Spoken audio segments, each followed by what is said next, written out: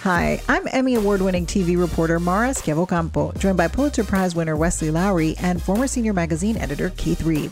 This week on Run Tell This, we're joined by journalist and podcast host Jemele Hill for a sprint through the headlines.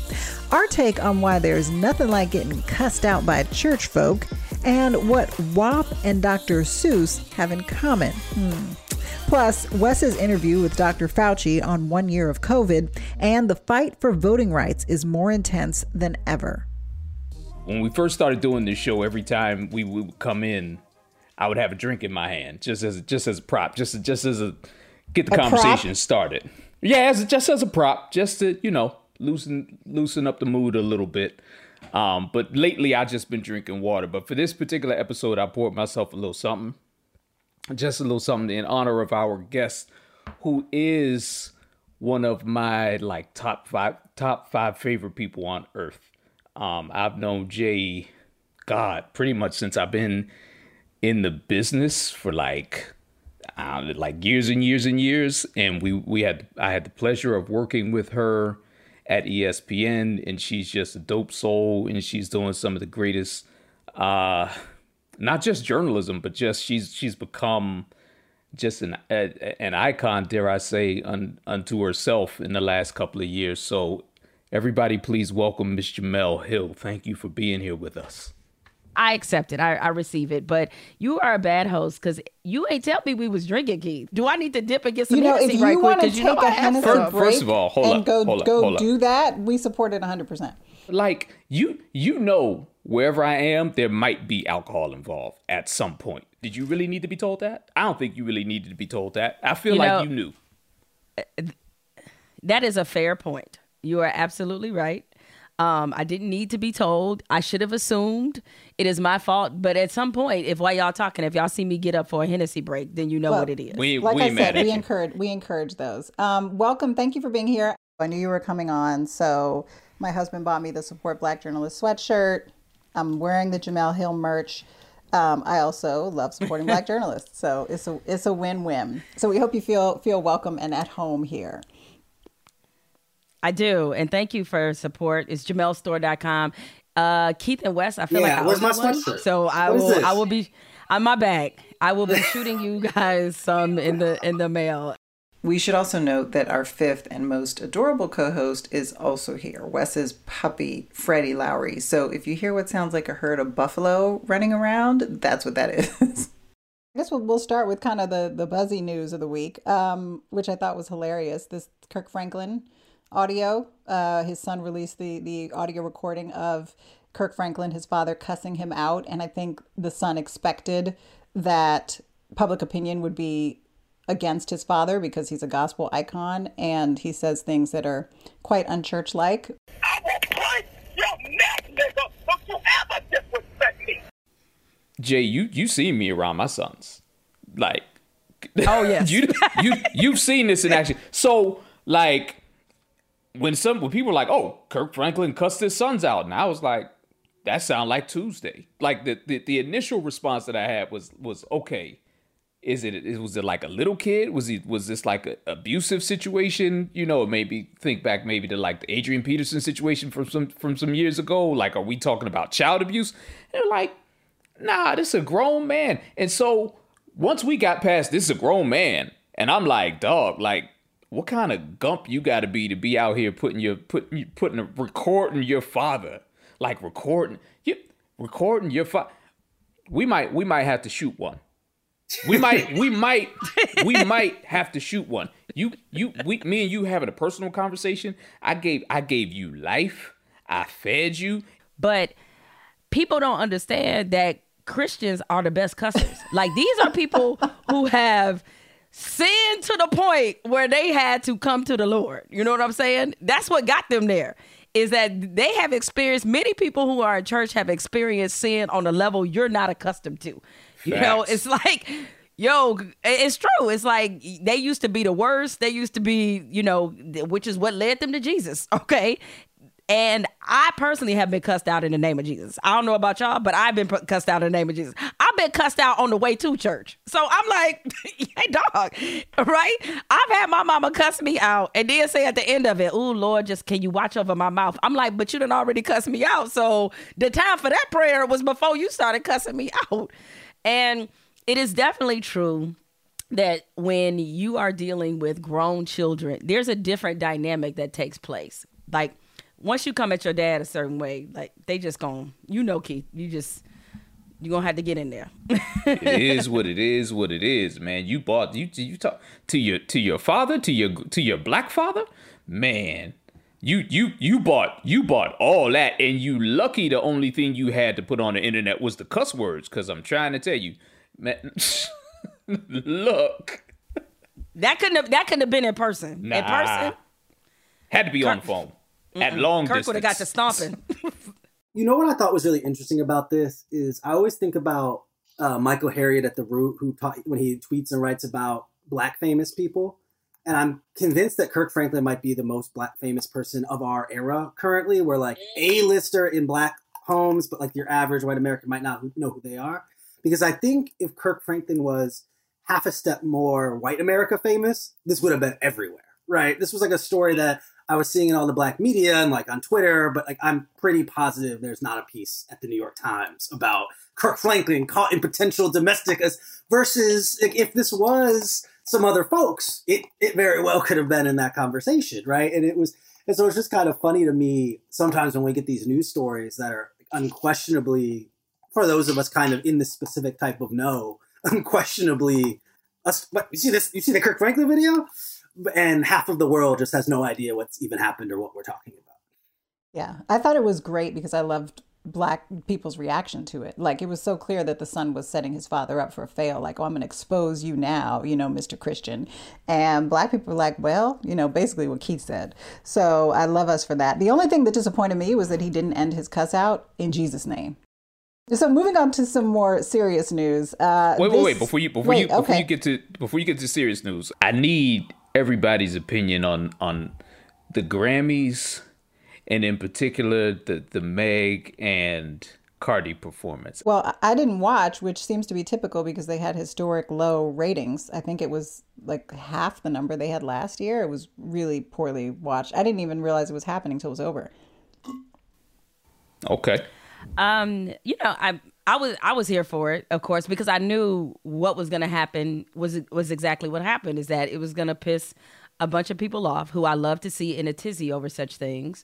And, in addition to the fact, just loving to see Megan and Cardi do their thing. But I knew the reaction, particularly with all the conversation about Dr. Seuss. Like, I'm so tired of hearing about Dr. Seuss, I can't even tell you. And sure enough, that crowd of, but y'all got WAP, but what about Dr. Seuss, came running and charging right to this. And I was here for all of it because they just exposed that they don't know a WAP, have never had haven't WAP. Some of them admitted that? WAP Haven't adjacent. some there's a conservative who said that his wife is a gynecologist, right? And she told him that WAP was a sign of some kind of infection. And the internet's like, wait a minute, your wife told you that a woman who's aroused means there's something wrong with her? Clearly, you haven't had any first-hand experience with this. That's kind of sad. You have to ask your wife, the gynecologist, what does it mean when that happens? And she's like, no, baby, don't worry. That means something's terribly wrong. That's not supposed to happen. Mara, I'm with you. I didn't watch, in part because I just had other stuff going on, and saw a bunch of the clips later on. But I also do think that there is, we're in this moment where women are running hip hop across. I mean, like, unquestionably. Not that there have not always been women superstars in hip hop. Really important voices and really important artists. But we're in this moment where if you look at the upper echelon, the top tier of active hip hop artists dominating the radio, you're talking about Cardi B, you're talking about Nicki Minaj, you're talking about, Megan Thee Stallion. And so I do think that it's really interesting how much we are now having this conversation about policing the sexuality of it. And, hip hop has always been really vulgar, or parts of hip hop have always been really vulgar. But there is kind of a pearl clutching that comes sometimes with women talking about these things the same way that every dude who's ever had a top 40 rap hit has talked about in increasing detail, right? And so it is kind of interesting to watch the kind of cultural freak out about this, especially because the messengers here are women and they're talking openly and freely about their own sexuality and like what they want and what they don't want. And we're just, I think, very used to men doing that, but not necessarily to women using the same level of vulgarity in, at least in our music. And some of us are old enough to remember when they tried to cancel hip hop in the 90s. Ask Uncle Luke about this. Like, we've seen this before, okay? 2 Live Crew, it was a whole movement. Tipper Gore, Dorothy Tucker, like all of them, they were trying to cancel hip hop. And it was just like, okay, I thought we already lived through this moment before. And I just think it's funny how, much to Wesley's point, is that whenever women, especially Black women, show any kind of agency or empowerment related to their own bodies, it seems to piss off the world. And, you know, it's they WAP. They can do whatever they want with it. Like, including her WAP it, don't right? make you, right, include talk about it. It's yours, right? So, but Keith, though, he chimed in, which was funny because he was like, because they're trying to say that Dr. Seuss isn't allowed in schools, but yet WAP is. Like, there's a whole WAP curriculum that we don't know about. I'm like, what second grader learning about WAP? Like, that's not happening, all right? But Keith brought up a very good point, which was that in college, he felt like he did know about a WAP curriculum. There were certain undergraduate experiences in which you could have become a WAPologist. Did you get credit for that? Was that? I got a lot of credit for that. I got the little pin. There's no equivalence between quote unquote vulgarity and racism. Can we just agree that those are not equivalent? That Right. somebody sharing too much about their sexuality is nowhere near equivalent to racist caricatures and drawings that are intended for children. Like, No, they're just not. in the same category. They're not the same at all, because you can't per se demean yourself by talking about your own sexuality. The idea that you would put forth publicly, your own sexual exploits, your own desires, your own sexuality in whatever way you choose to exploit it. That in and of itself is not a demeaning thing, whereas being racist towards another person is demeaning in and of itself. Like the act of drawing a racist cartoon is meant to demean another person. But like, just on the merits of the performance, I was kind of like, meh. I didn't watch it live. I didn't see it live. I heard about it afterwards, and it was a lot of controversy. People were tweeting about it. So, of course, for research purposes, I needed to engage. I needed to engage in a little bit of an active journalism. So I went to YouTube and I found it, and I took out my notebook, and I was looking for the thing that was so over the top, that was like, oh my God, why are people talking about this? And what I walked away with was like, I done seen more than this at an average strip club on a Thursday. Like, this is like, most people aren't at a strip club on a Thursday. They're not seeing. Okay, well, things. maybe they saw it on Saturday. Whatever day you've seen it. My point is that there's nothing as far as like shock value. Like, if the point of that performance was to go for shock value, it fell way short. I'm just saying that it was pretty regular in terms of what we get out of hip hop artists, particularly female hip hop artists in this era, in a way that I kind of can't believe that people are even talking about it as much as they are. Well, on that note, can you help us make a graceful segue from WAP to 1 year of COVID deaths? Because that's what we're talking about next.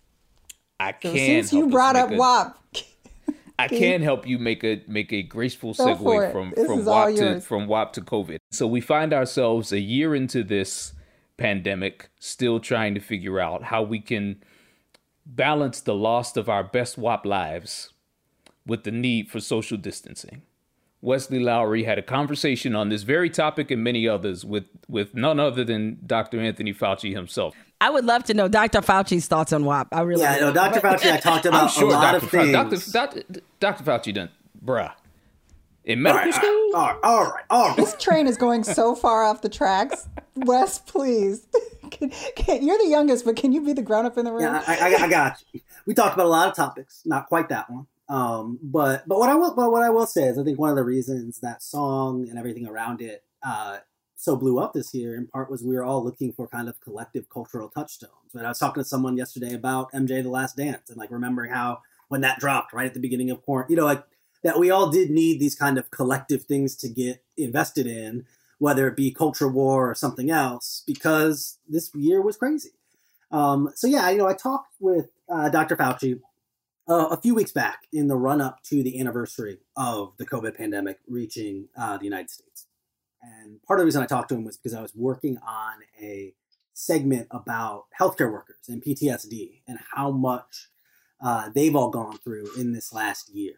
But we talked pretty widely. We talked about a ton of different things. We talked about the Trump administration versus the Biden administration. And he hasn't made any secret that he much prefers working with the Biden administration than he did the Trump administration. You're obviously alluding to former President Trump. Do you think his behavior, his messaging from the White House led to additional Americans dying? I would just go back and say, if we didn't have that divisiveness and that pushing of divisiveness, we would have done much better. We talked about the disparities and about how Black Americans have been hit so much harder by this pandemic than other places. And he was like, look, it's obvious that we've built a structure that's inequitable. Black Americans are handed the short hand of the stick, and then a pandemic comes along and it takes advantage of that. And then we also talked about what's next, right? We talked about vaccines. We talked about the variants, about where things are going. And what him and the healthcare workers I was talking to said, they were just so insistent, like they really need people to get vaccinated. That the folks we were talking to in Georgia, the healthcare workers, the nurses and doctors I was talking to in Georgia, they just came off of a surge, right? That the holidays were really rough for them. And so some of the hospitals I went to, January was the deadliest month they've had of the entire pandemic. And so what people are concerned about is that if people get lax because we feel like the end is in sight, people are getting vaccinated, it's nice outside, let's go do our thing, but we're not actually all vaccinated. We're all kind of not following the rules, even though we haven't gotten the shot. A lot of the healthcare workers I was talking to are concerned that they might have another month like January that's just as deadly as some of the worst months I've ever seen. Well, it's interesting that you brought that up because I was talking to my father who's 81. So he was born during World War II and remembers the tail end of the war. And he said to me that the deadliest part of a war for civilians is not the middle, it's the beginning and the end. It's before they have managed to make an escape. And it's the end when people start to return home and find themselves still in dangerous way. And he was making that comparison to COVID, saying that, exactly what you were hearing from healthcare workers is that everybody's ready for this to be over, right? We're so over it. And now people will have one vaccine shot and feel kind of protected and free to go out, and everybody wants to go out. So I think there is a big concern that we're not out of the woods yet, but a lot of people are going to start acting like we're out of the woods. One of the things that has surprised me so much about this last year, I remember when the pandemic first started, hearing the estimates of 100,000 to 200,000 deaths. That the estimates at that time were that COVID was going to kill 100,000 to 200,000 people. And I remember at that time thinking to myself, that's not going to happen. We're never going to get to that point. Surely someone somewhere will do something. The government will intervene. Science will intervene. Somehow we will prevent that number of deaths. 200,000 seemed unimaginable to me. And now we're in excess of 500,000. Wes, did Dr. Fauci have anything to say about the number of deaths? I mean, first of all, how could the estimates have been so far off? And second of all, how much worse is it expected to get?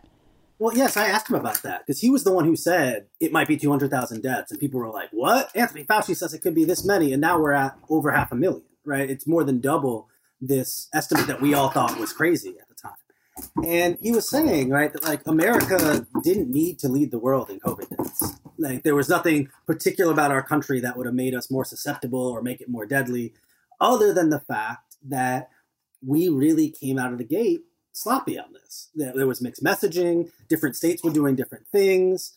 The example he gave was, they put out this phased plan. We can reopen these things on these days and these things on this other day. And the next day, the president of the United States came out and said, liberate Virginia, liberate Michigan, right? That there was, you think about COVID, so much of it's voluntary, right? We choose to wear a mask or we don't. We choose not to go to that dinner or we do. And if we remember back to where we were a year ago, it was a lot of people being like, is this really that bad? Do I really have to do this? There were whole states that weren't locking down anything. And that really did pad the number of deaths that we saw. We were going to talk about Cuomo, but do we want to talk about Cuomo? Does anyone outside of New York care about this Cuomo scandal? I think it's obvious that there is a huge failure in leadership. It's obvious he needs to resign. But I think part of the reason why there is maybe seemingly a lack of interest from the rest of the country is because it's not like people inside the party aren't calling for this. Like, there's no resistance among the Democrats. I mean, AOC has said he's needed to resign. Whereas, as you guys know, frequently what happens when we're dealing with conservatives and Republicans, they rally around bullshit. But there's no tension point here. No, I don't think anybody is wildly disagreeing that Andrew Cuomo shouldn't resign, right? It's like he's the only one disagreeing. It's like, bro, you need to walk away. Like, it kind of is what it is. So I think that's part of it. And maybe some of it, too, is now that we have gotten this taste of freedom that's coming from COVID, everybody's like, damn, Andrew Cuomo, I'm trying to be outside next week. I don't know what he's doing, but what I'm doing is I'm trying to sit inside a restaurant. Like, okay. So yeah, I mean, I think that's some of it. Like, I think there is a certain amount of fatigue mentally that people have experienced. And, you know, just kind of being bogged down with, okay, today's shitty politician is who? Oh, it's you now? All right, whatever. People outside of New York care because he took this mantle of sort of America's mayor, not quite mayor, but governor, in the early part of the pandemic, right? So a lot of people's relationship. Now, if you spent time in the New York area, if you've been around New York, or if you just sort of, like I said, are a political junkie, then people may know him. But for a lot of people, the introduction to Andrew Cuomo was when he became this figure who positioned himself as the polar opposite of Donald Trump at the beginning of the pandemic. So when we were either getting just batshit crazy statements, you know, drink bleach, inject cleaning solution, you know, you don't need to wear a mask, continue to shake hands. Like when that was coming from the White House, the daily COVID updates from New York, which, remember, at the time, New York was the epicenter early on.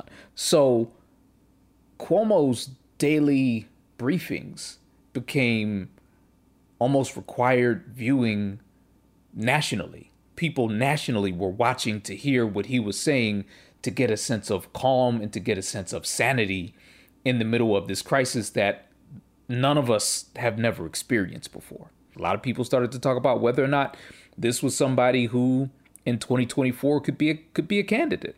Whether or not this was somebody who we could look, you know, maybe either in the U.S. Senate or running for the presidency. So I do think that people paid attention, are paying attention to Andrew Cuomo and paying attention to who he is with the critical eye that should be reserved for people who have higher political aspirations. Is it fair to compare this to Rudy Giuliani? Only in this sense. It's like, remember that moment where Rudy Giuliani was also considered to be America's mayor, and because of how his response to 9/11 and just how, you know, New York, the Yankees themselves, everybody galvanized around them.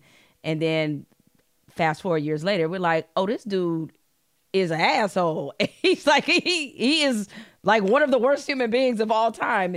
Is it fair, you think, to draw those comparisons and be like, well, maybe we should be a little bit more careful in terms of you having a competent press conference doesn't necessarily mean that you're a good person or a good politician. You know what I'm saying? We tend to overly inflate those things because they come at a time of trauma.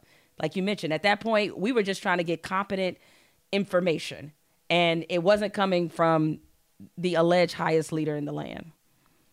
Definitely. You know, I definitely think Cuomo, unquestionably in this last year, in the context of this last year, was more than a little bit media creation, right? Obviously, he was getting a lot of airtime on CNN where his brother was a host, and there was a big discussion of whether or not they should even be doing that.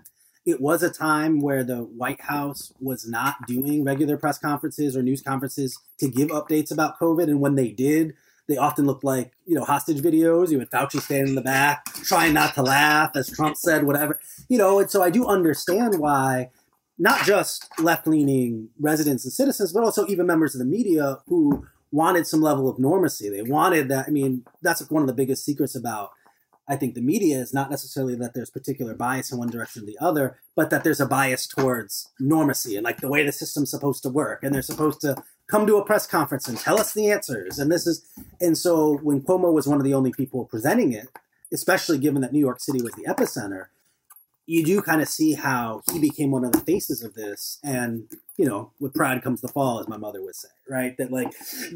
All right, you put yourself out there as COVID czar, and suddenly people are going to, you know, famously publishing a book about how he defeated COVID while the pandemic's still raging.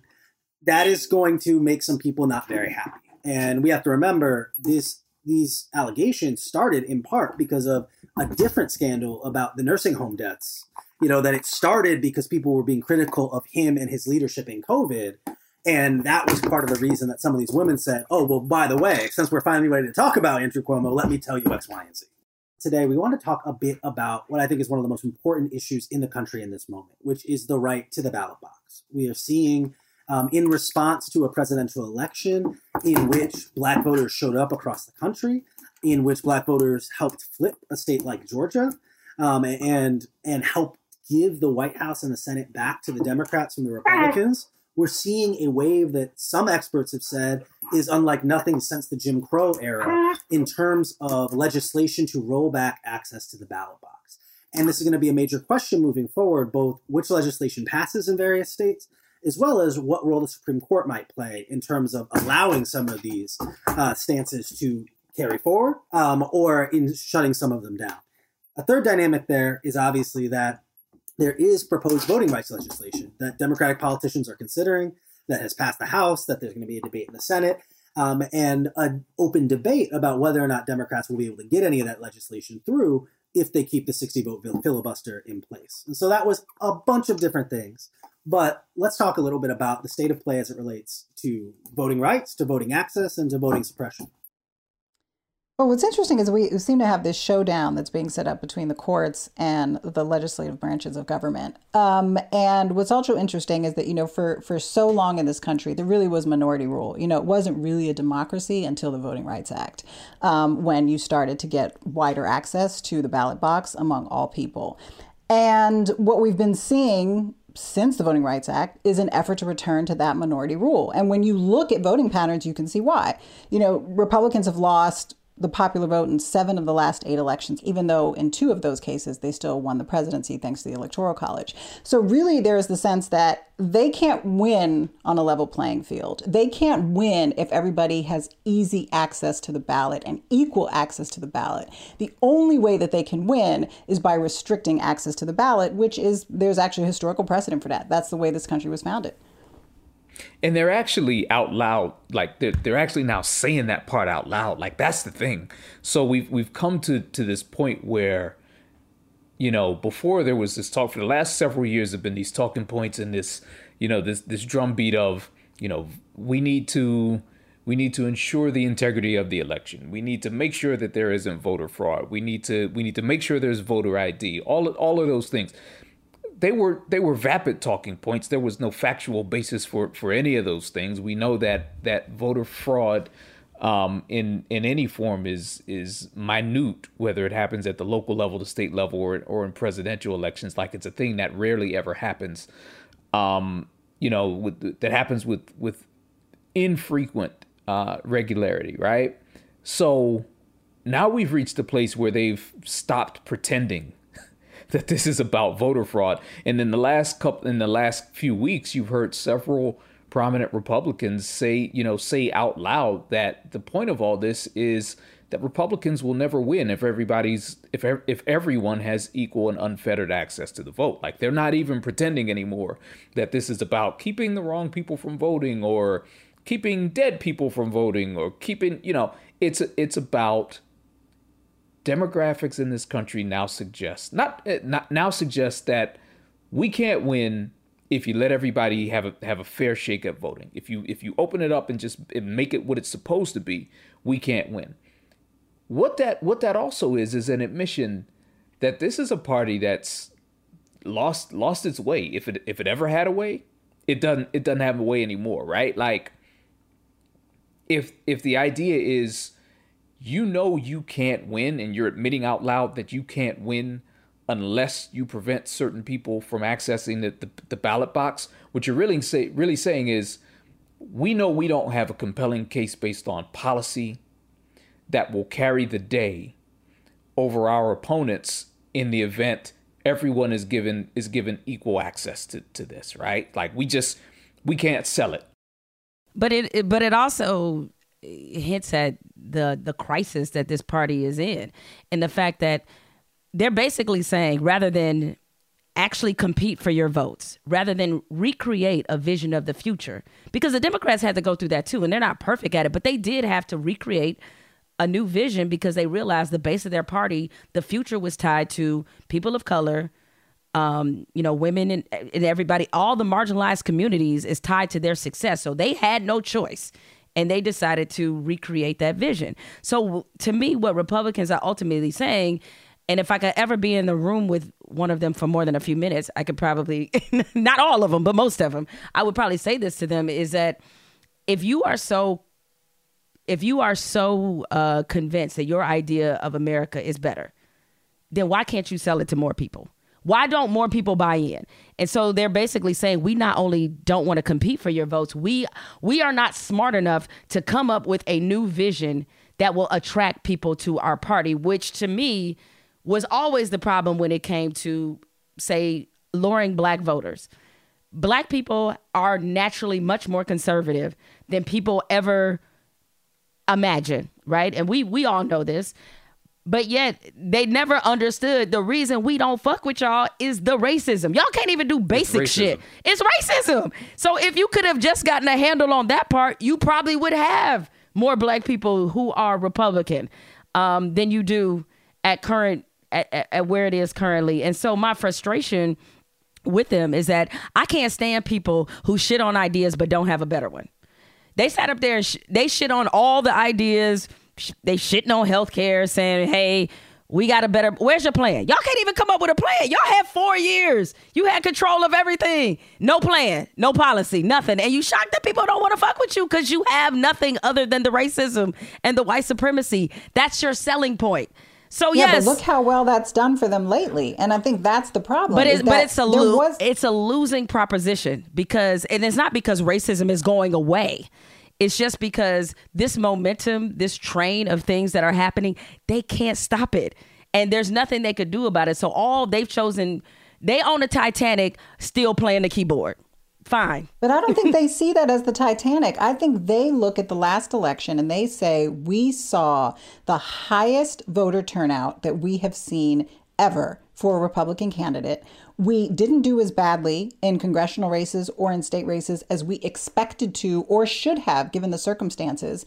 And so as opposed to a few years ago, where it really felt like the Republican Party was doing this kind of post-mortem, they were looking at the party, they were doing this soul searching, they were trying to find a way to expand the tent so that it would include more people, it would include more minorities, to be a little bit more progressive. And when Trump came along with this train and his 70 million followers, they said, wait a minute, we can still get numbers with a policy that is racist and based on white supremacy. They don't have to change. So, but here's the problem with that, Mara, and I think you make a great point. The problem with that is when you get more voters than any other candidate in your party's history has ever gotten, and you still lost the presidency, and you still lost the Senate, there's a problem. So what is that saying about your message when you went, or what is that saying about demographic trends when the best you've ever done is still not good enough? What I'm curious is to like, where do they go from here? Because as was mentioned, they had millions of people who still, despite all the things that happened with Donald Trump, said, you know what, another round, right? So you have that part of it. And I just don't know what their game plan can be going forward, except for to dig down further into dumb shit like Dr. Seuss and these kind of issues. And I'm wondering, the people who they're appealing to now, they're so extreme that's why I said that the future of this party is just not great, despite what the last election showed. And I understand that the numbers showed that this is still appealing to people on some level. But I just think the extinction is like sort of inevitable. Now, I don't know what the new layer will be, but unless they get someone who is another Ronald Reagan, when I say another Ronald Reagan, I mean somebody who is, I wouldn't even call him racist light, honestly, but just isn't as big of an asshole, because I feel like a new rejuvenation of this is coming, right? That's why it's very interesting looking at Nikki Haley, who is clearly positioning herself to run, because they're like, ooh, we got a woman and she's ethnic, like, and she doesn't immediately turn off every person around her. You know, her past is relatively clean, but she'll say the same shit that Donald Trump says, but she'll be in a better package. But that better package, I don't know, is going to appeal to the level of extremism that they've allowed into the party that is now controlling the party. And Donald Trump, by the way, not real good at lending the spotlight to somebody else. Not real good at that. He still wants to run the party. So unless you get, like, it feels like they're out of chess moves. That's what it feels like to me. And of course, right now, what they're doing is relying on state by state, the holds they have in particular states. But nationally, I just don't think this party has anywhere to go. And I don't think ultimately a lot of this voter suppression shit is going to work. Now, that being said, they backed themselves in the corner. It just takes one or two moves to checkmate them. My other question would be, do the Democrats have the guts to do it? Because and that's the only thing that can keep them in the game is prevent defense, which the Democrats seem to be great at. And I'm just like, they just gonna run prevent. I'm like, okay, but the only thing prevent defense prevents from happening is what? Winning. A win. Because I'm just like, you got to go for the jugular now that you have all the control and cut this party at the knees. But it feels like too many of the establishment Democrats, their idea of what a Republican is, that shit don't exist anymore. And they don't seem to get the memo of this. Joe Biden doesn't understand there is no unity. Chuck Schumer, there's no unity. Like Mitch McConnell he took his hold and power on this party and on this Senate, and he had no reluctance whatsoever but to continue to cut y'all at the knee. So I do not understand why they don't reciprocate. Don't get it. Because that's what they should be doing, is trying to kill this party and bury it. Well, we're going to let you have the last word on that, Jemele. Thank you for joining us. I know you have a lot going on. Where can people find you and all the projects that you're working on? I'm not real creative, so I'm Jemele Hill across all social channels. And if you would dare, please check out my podcast, Jemele Hill is Unbothered. I write for The Atlantic as well, so you can check out some of my pieces in there. But yeah, really excited about this week's interview. One of my favorite superhero movies in Dark Knight Rises, or I should say comic book movies, because Batman is not a superhero. And yes, I'm dying on this hill.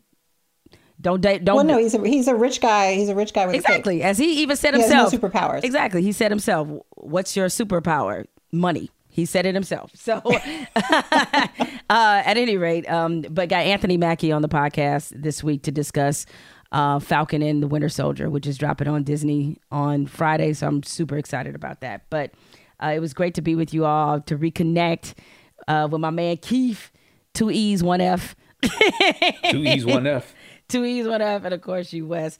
And we got you drinking it before 5. You got me. My which husband, is always a win. It is. My husband, when he gets home, he's going to be like, what have you been doing for the last hour? Right. I'm going to tell him I was working. I don't know if he's going to believe it. You didn't even mention the TV show. Didn't you got mention podcasts. The TV show. Yes. You got a TV show, and then you got some other projects that are happening that you didn't talk about. Got a production company. Book, right? Yes, got a memoir coming out in 2022. Got a production company where we have some things in the works, including a comedy series that we're executive producing with Gabrielle Union. So for Showtime. So yeah, I'm busy. All that means is I got a lot of bills to pay. I love it. Booked, busy, and blessed. People don't realize that being the boss means just you have to pay a lot of invoices. Mm-hmm. That's what that means. Well, thank you again for your time. We know you're busy. We appreciate the time you have shared with us today. Hey, don't forget to subscribe and please leave us a 5-star review. And the conversation continues on social media. Please follow us on Twitter and Instagram at RunTellThis_. Check out new episodes every Wednesday. Run Tell This is an independent production of Mara Scampo, Inc.